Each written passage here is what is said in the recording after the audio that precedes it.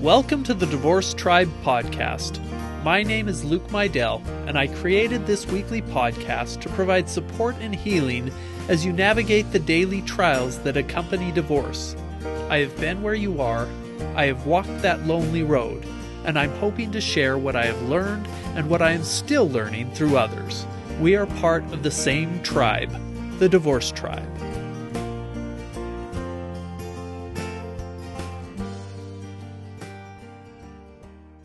Welcome to episode 17, A Whole New World, Vacations After Divorce. This week I'm going to be discussing taking vacations after divorce when you no longer have a spouse that can either help or, for that matter, hinder your vacations. I want to talk about taking vacations by yourself and getting to know yourself better as you heal from your divorce. I also want to talk about taking vacations with your kids or extended family, or taking vacations with new girlfriends or new boyfriends. My goal this episode is to show you that vacations can be a liberating thing after divorce, especially when you've never been alone. These things can be fun, they can be just an opportunity to find yourself and to heal from the damage that divorce can do. I've had a lot of experience with vacations both before and after divorce, so I've got a lot to compare it to. But before we delve into that, it's time for story time, where I discuss the current book I'm reading. Now, not many self-help divorce books I've read mention vacations in divorce. They do mention self-care, yoga, massages, but most vacation talk comes from the memoirs that I've already read. And this is actually very helpful in today's episode, because the types of vacations vary drastically between the main memoirs that I've read so far, namely Split by Suzanne Finnemore and Aftermath by Rachel Cusk. Now, I'm going to start off with Rachel Cusk, because she books a horse riding vacation for her two daughters. They arrive at the house she booked after dark, so it's late, they're tired, and quote, "Inside the house is a dank-smelling labyrinth of corridors and fire doors. There's torn carpet underfoot and heaps of junk and old furniture piled against the walls. Instantly I know that it has found me out. Chaos, malevolent disorder." End quote. And then finally, when they get to their room, quote, "It's quite nice, really," I say to the children, as though we make a habit of staying in places such as this. "Yes," they repeat, standing in the doorway with their coats on. "It's quite nice, really." "And tomorrow you're going riding," I say. They fall silent. They're not sure they want to go riding after all. They're not sure they feel like it. End quote. So she gets her daughter settled for the night, but the next morning the female owner barges into her room and tells her that she has to move downstairs because she received a call about people wanting to rent the room long-term the night before. Downstairs turns out to be a short-ceilinged, dingy basement with no windows, so the author calls the lady.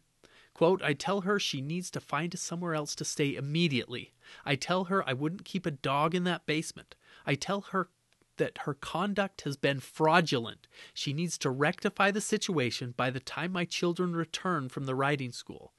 She says that we can come and stay in her very own house, a lovely place out in the countryside. She'd like us to. She'd like to make amends. I don't trust her. I say I want to see it first." End quote.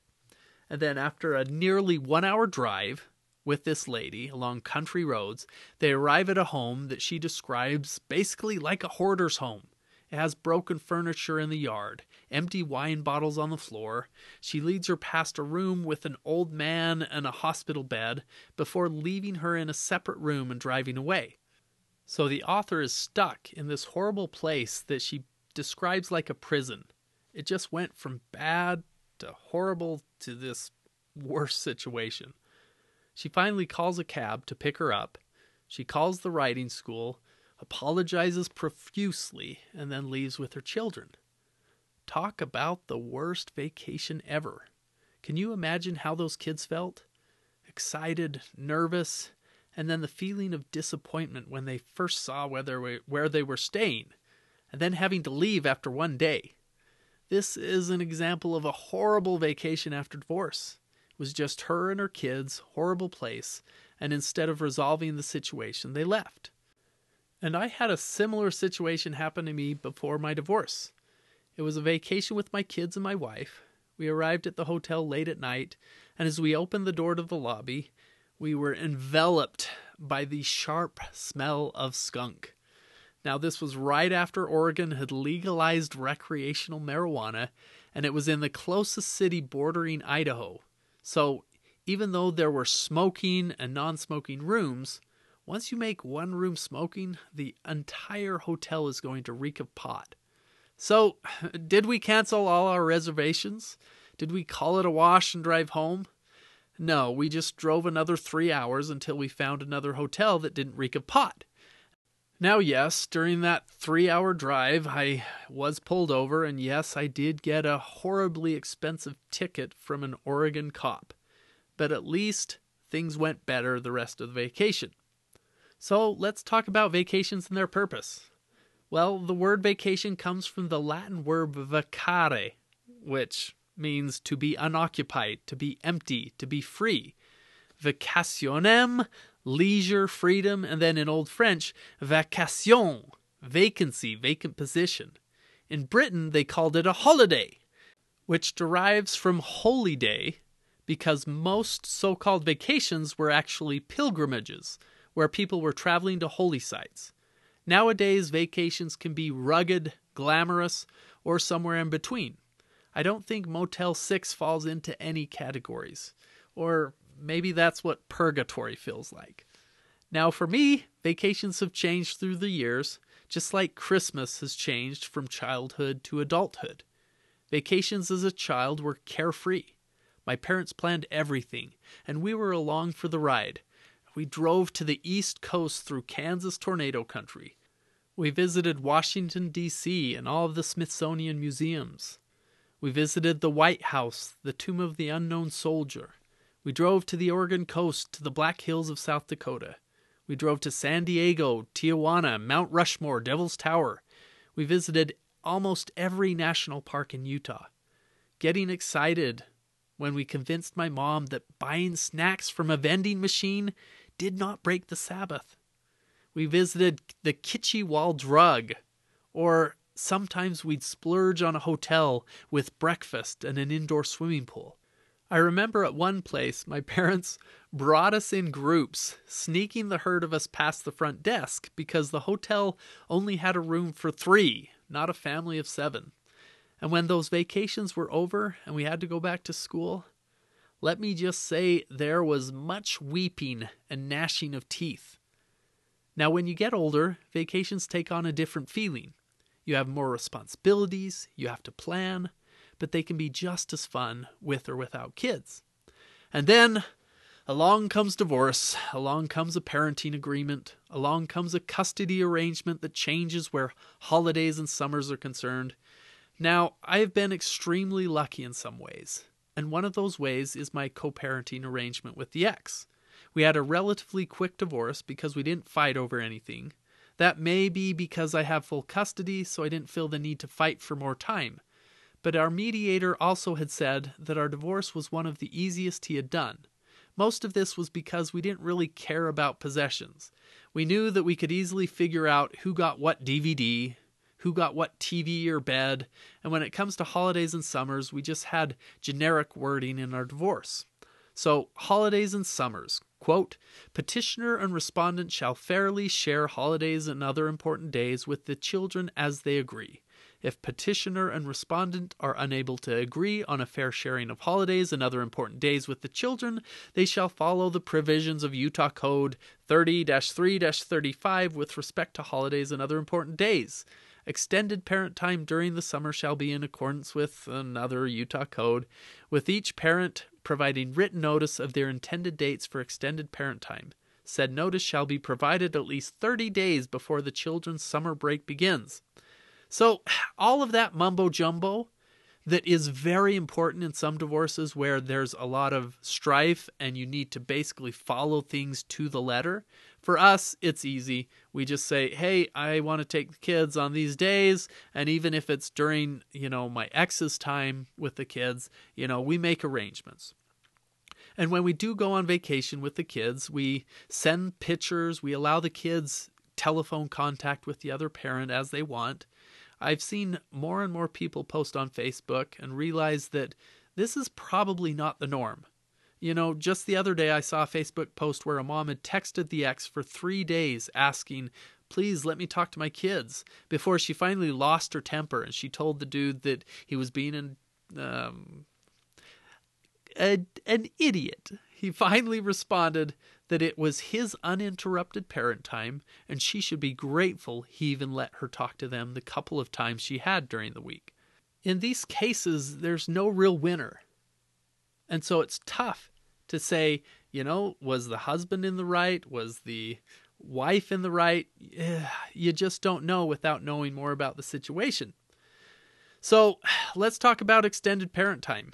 In the Utah Code, it's defined as a period of parent time other than a weekend holiday, religious holiday, and Christmas school vacation that could be up to 4 consecutive weeks when school isn't in session. 2 of those weeks are considered uninterrupted time, which means parent time exercised by one parent without interruption at any time by the presence of the other parent. And the remaining 2 weeks are subject to parent time for the custodial parent during the weekdays, but not the weekends. And then there are caveats that birthdays take precedence over holidays and extended parent time, except for Mother's Day and Father's Day, etc., etc., etc. So this allows parents to plan longer vacations that don't follow the same schedule as the school year. So for example, my current parenting plan, I have the kids Sunday morning through Wednesday evening, and then my ex has them Wednesday through Thursday, and then we switch off Fridays and Saturdays. So I get them one Friday and Saturday, and then she gets them the next Friday, Saturday, and, it just goes like that. So it's now more of a 70-30 schedule. But during the summer, if one parent wants to take them on a long vacation, this allows them to do that without the hassle of, well, that's during my weekend or that's during my weekdays. So if you do have a cordial relationship and are able to discuss vacations and scheduling without any issues, planning vacations is relatively easy. So how do you navigate the new norm of planning a vacation for you and your kids without a significant other? I'm going to go through a few tips and steps. 1, the first thing to do is to plan. Do your research. If Rachel Cusk had done more research, she probably could have chosen a better place to stay than the hoarder's paradise that she found. Now, this isn't always possible. Sometimes rooms are falsely advertised, but in today's connected world, these are few and far between. With Airbnb and Expedia and public reviews, it's much easier to find what you're looking for, whether it's a yurt on the Oregon coast or a villa in the French countryside. Yeah, I know, I'm dreaming. I always have a few backups available for eventualities, even if that backup is inflating a blow-up mattress in the back of my Honda Pilot, something I've done several times, and it's been great. I've taken desert trips where my Honda Pilot was the saving grace of the trip because of that simple, beautiful invention called AC, air conditioning. Number 2, if planning a vacation with kids, be aware of the parenting schedule and important dates. Don't plan a vacation over the other parent's Father's Day or the Mother's Day. And here's a note. You are the jerk if you fail to realize when Father's or Mother's Day is and buy plane tickets for you and your kids over that time. If your ex doesn't budge from the parenting schedule, then that's your problem. See tip number 1, where you should plan, and research. Someone else posted on Facebook. It was a mother who said, I planned this trip, I bought plane tickets, and it's over Father's Day. It's a little fishy when the vacation you plan happens to be over a day that the kids are supposed to be with their dad. So, number 3, it's common courtesy to just let your ex know where you're going on vacation and when you're going on vacation. The kids belong to your ex, so if anything happens, he or she needs to know where to call, to contact you, how to make arrangements, how to take care of your kids or get them home if something happens to you. You don't need to share an exact breakdown of each location and hotel with the room number, the specific beach you'll be swimming at, but give them an idea of where you'll be and how to get a hold of you in case of emergency. Now, obviously, there are caveats. There are instances where this isn't the case, where someone may have sole custody and the other parent should not be involved. But in most cases, there should be a cordial relationship. Number 4, allow your kids to talk to their mom or dad while you have them. If the ex calls to talk to them and it's not midnight or in a movie theater where you should have your phone off, by the way, let your kids talk to the ex. Even better, set up regular calls so that the other parent feels they're able to maintain contact. It's usually in the best interest of your kids to have that contact with both the father and the mother. Number 5, don't deliberately use your vacation to hurt your ex. Yes, you're planning a trip to Hawaii over Christmas, which is a horrible time to plan a vacation where your kids won't be able to see the other parent. But don't plan the vacation because you know it'll irk your ex. That's a petty thing to do. 6, if you need more time than your parenting schedule allows, see if you can negotiate with your ex. Without the co-parenting relationship that I have with my ex, I wouldn't have been able to take them over Christmas break for so long. I actually did take my kids to Hawaii. She could have said no, and I would have had to alter the vacation to send my kids home earlier than normal. But it was good for the kids to have that time with their grandparents who they hadn't seen in a while. If this just isn't going to happen because you either have a toxic ex or a high conflict co-parenting relationship, you'll just have to plan vacations according to the court order. And you may need to rely on your divorce tribe to help with kid pickups, transitions, those sorts of things. 7, speaking of court orders and high conflict co-parenting, follow it precisely if you don't trust your ex. If you're supposed to provide written notice 30 days before the end of school informing the ex of your summer vacation plans with the kids, don't just talk over the phone. Provide written notice and be sure to provide it at least 30 days in advance because your ex could claim you weren't following court orders and withhold your kids from a vacation that you've planned out. Number 8, vacations planned with your kids are for your kids. Plan activities for them where you get to spend time with them. This is your time to bond and strengthen that relationship. One of the biggest regrets people mention when they're older is not spending more time with their kids when they were living in the same house. So take advantage of that time now. And 9, in the same sense, when your ex plans vacation time with your kids, it is the perfect time to plan your own kid-free vacation. It's perfect because you don't have to give up that precious time with your children that you will miss when they're finally out of the house. So let's move on to solo vacations. They don't adapt movies from all these empowerment memoirs about finding yourself after divorce through travel for no reason. There's Wild from Lost to Found on the Pacific Crest Trail, where the author does a solo hike over 1,100 miles after the death of her mother, her divorce, and then subsequent drug use. During this hike, she finds herself both physically and spiritually. Then there's Eat, Pray, Love, where the divorced protagonist goes to Italy to learn about food, to India to learn about spirituality, and to Indonesia to learn about love. And then finally we have my favorite, Under the Tuscan Sun, where the divorced author travels to Italy and renovates an old house in Tuscany. In each of these stories, we have the protagonist who finds healing through their travels. Now, if any of you know of any stories like this for guys, let me know. I can't really think of any. They all seem to follow the same formulaic pattern. You know, the jilted husband or boyfriend goes somewhere tropical, meets a cute local, chemistry is undeniable, but something draws him back to his ex-wife or ex-girlfriend because she realizes she made a major mistake, and then he eventually realizes he's better than that, and he and the local ride off into the sunset like Indiana Jones in The Last Crusade. Okay, crappy reference, but I'll take any chance I can get to reference Indiana Jones, so eat it. Now, I mentioned at the beginning of the podcast that the 3 memoirs I have finished each had a different type of travel experience. We've already discussed the horrible experience that Rachel Cusk had with her 2 kids. Now I'm going to move on to Suzanne Finnemore. She went on a solo trip to Paris. I'm probably biased about this one because I went to Paris for my 15th anniversary, and my marriage was slightly over 15 years long, so that was at the very end. Now, in spite of what I learned after my vacation to Paris, I enjoyed it fully. It was one of the best trips I've taken in a long time. And in Suzanne Finnemore's memoir, Split, she devotes several sections to this vacation. She starts out, quote, After 18 months and one divorce, something is bent within me that must be straightened in Paris. At the U.S. airport, I think, what am I out to prove, achieve? This is crazy me going there. I am a single mother now. Yet there seems a debt I must pay myself. Paris has no place for fear. It doesn't exist unless imported. I have not brought any fear. The near worst that could happen has happened, and this frees me. I just love that description. The near worst that could happen has happened, and this frees me.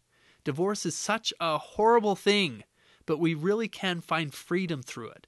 And one of the ways of finding that freedom is taking a solo trip after your divorce. Suzanne spends her vacation walking 10 to 15 miles a day, eating at cafes and reading. She visits the Picasso Museum and the Louvre. The statue of Victoire de Samothrace transfixes me. Winged victory. No head, a woman with wings, shoulders held back and high, and what looks like a sarong flowing all about her. This says it all. She is my talisman. And then in the Picasso Museum, quote, my favorite painting is the weeping woman, the purple slash of color, her jagged broken features, the perfect expression of kinetic despair. I'm glad this is no longer I, but it seems we nod infinitesimally at each other in silent recognition. These two descriptions of specific works of art in two separate locations provide a window into what she had gone through. It provided new meaning to the works of art. For the winged victory, she saw herself broken, yet with wings, shoulders held back and high. Despite the damage, she is strong and moving forward, with more potential than she had when she thought she was whole. And then in the weeping woman, she sees a past self, a self that was despairing with jagged broken features. And she sees that she is healed. She is no longer the weeping woman, yet she is able to connect with this woman who is weeping, who is still in despair because they both experienced, quote, the near worst that could happen, end quote, and it set the author free. So plan that solo trip. This might be outside of your comfort zone, but that's the point. Many of you have experienced the near worst that could happen, so there is nothing to fear. And it doesn't need to be a solo trip to Paris. That is probably out of the budget for many people. It might be a backpacking trip or a solo visit to Yosemite National Park. Maybe it's a drive to the Oregon coast where you can sit and listen to the waves crash upon the rocks and dream of simpler days when The Goonies was your favorite movie and the possibility of finding a trove of pirate treasure was not outside the realm of reality. Vacations are amazing for your mental health. When I look at jobs, one of the big factors and benefits I look at are how many paid vacation days I get. In France, workers are guaranteed 30 paid vacation days each year, and the EU mandates at least 20 paid vacation days per year. That's a minimum of a month in the EU, with French workers getting a month and a half. In the US, there's no mandated minimum. It can be 0. But even if it is 0, we still need those mental health breaks. And a solo vacation after divorce can be a big one. And if you can't fathom a solo vacation, maybe take one with a best friend, which can provide that moral support and that strength. So what tips would I suggest for this vacation? It'll certainly be different from the family vacations you're used to. For one thing, you won't plan the same activities, and you should actually leave some time unplanned. Much of this will depend on what you're into. If you're adventurous, maybe it's hiking or signing up for a tour, going snorkeling, deep-sea fishing. If you just want to relax, maybe it's reserving an entire day at the spa or going to a museum. When I did go to Paris, I spent an entire day at the Louvre, and like Suzanne Finnemore, I loved the Victoire de Samothrace, that winged victory statue. That's an infinitesimal amount of the art and artifacts in the Louvre. You could spend weeks enjoying that building. So this is your chance to plan some things that you would really enjoy doing. If you're a cook, sign up for a French cooking class. If you enjoy Broadway musicals, see if there's a French equivalent playing while you're there. Number 2, bring a good book and your divorce journal. Suzanne brought a book with her, and she would read at the cafes. When I used to go on solo work trips, I'd bring a good book. I'd find a nice sit-down sushi restaurant or a Brazilian steakhouse, and I'd just enjoy sitting there, reading and eating in solitude.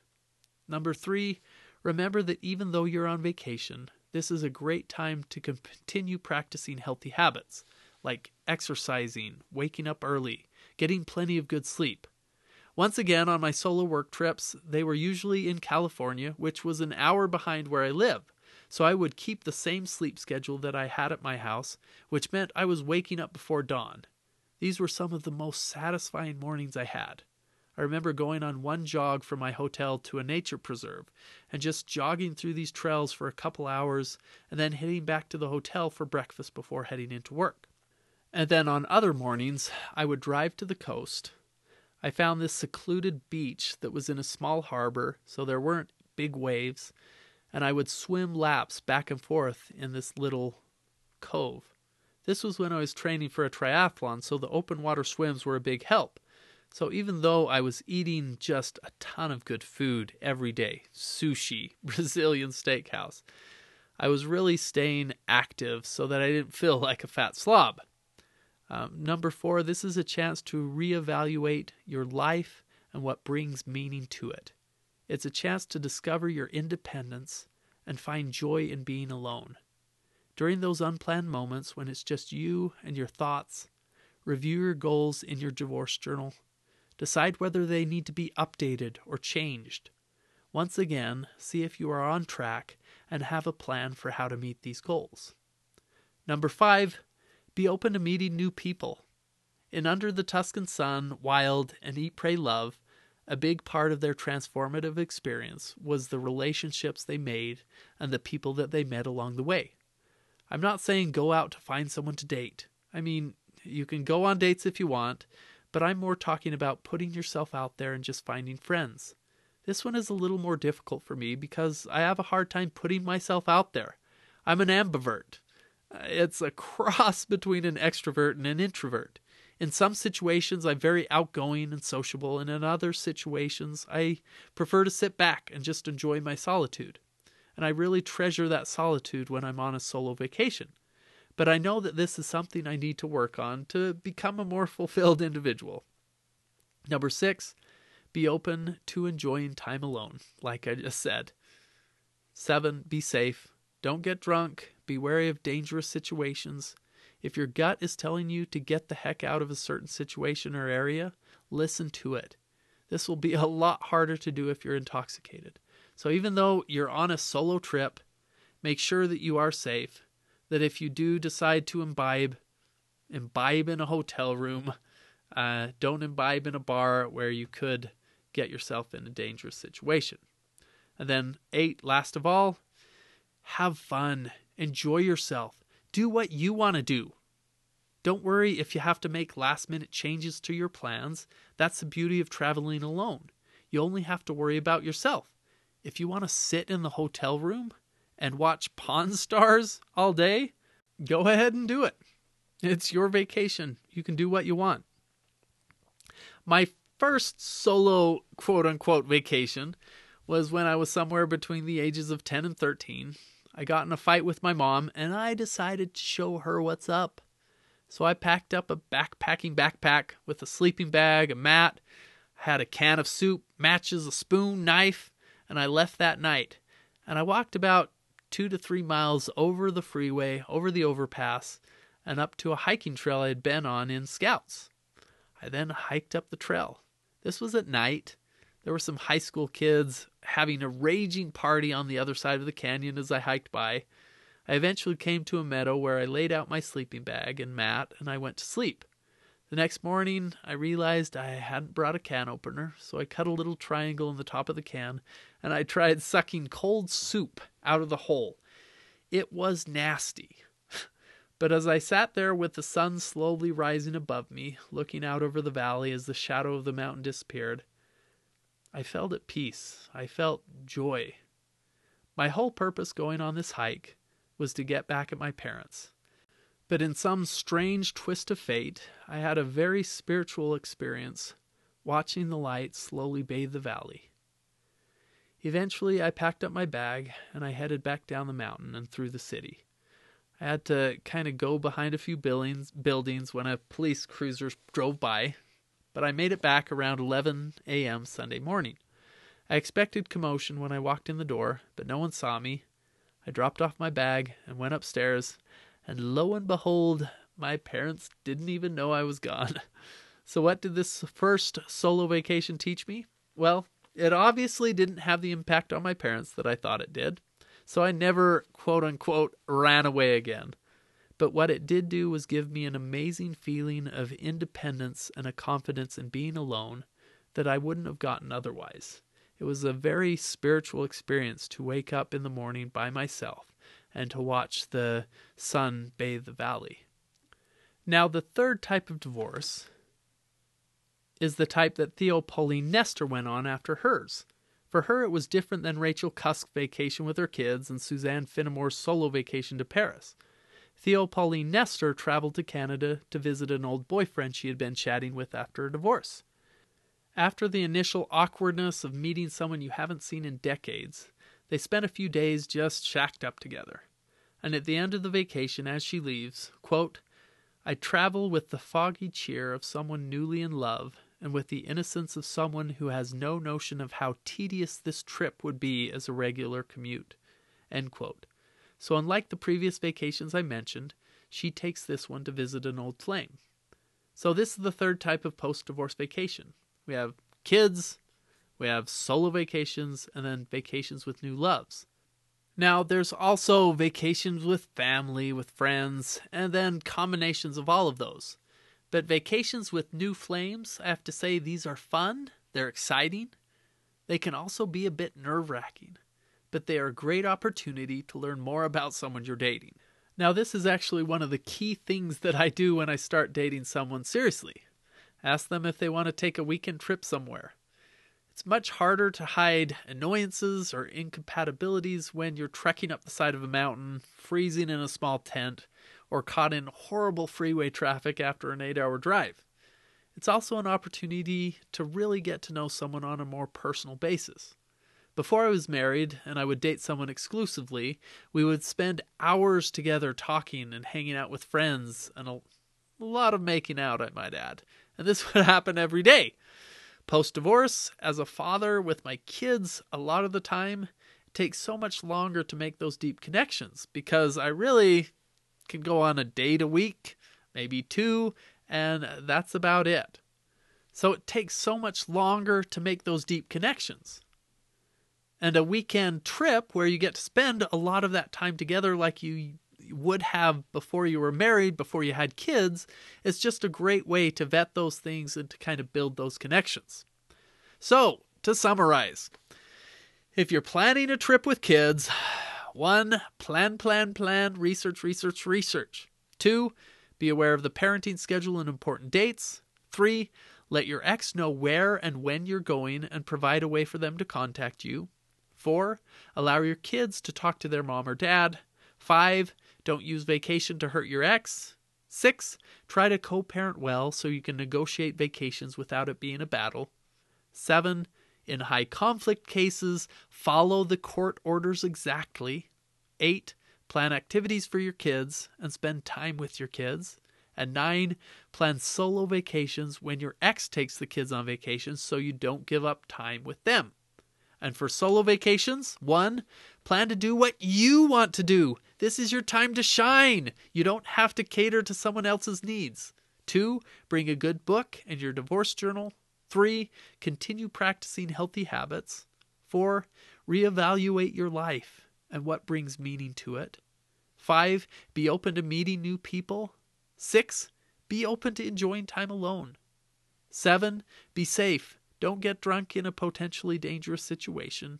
And 8, enjoy yourself.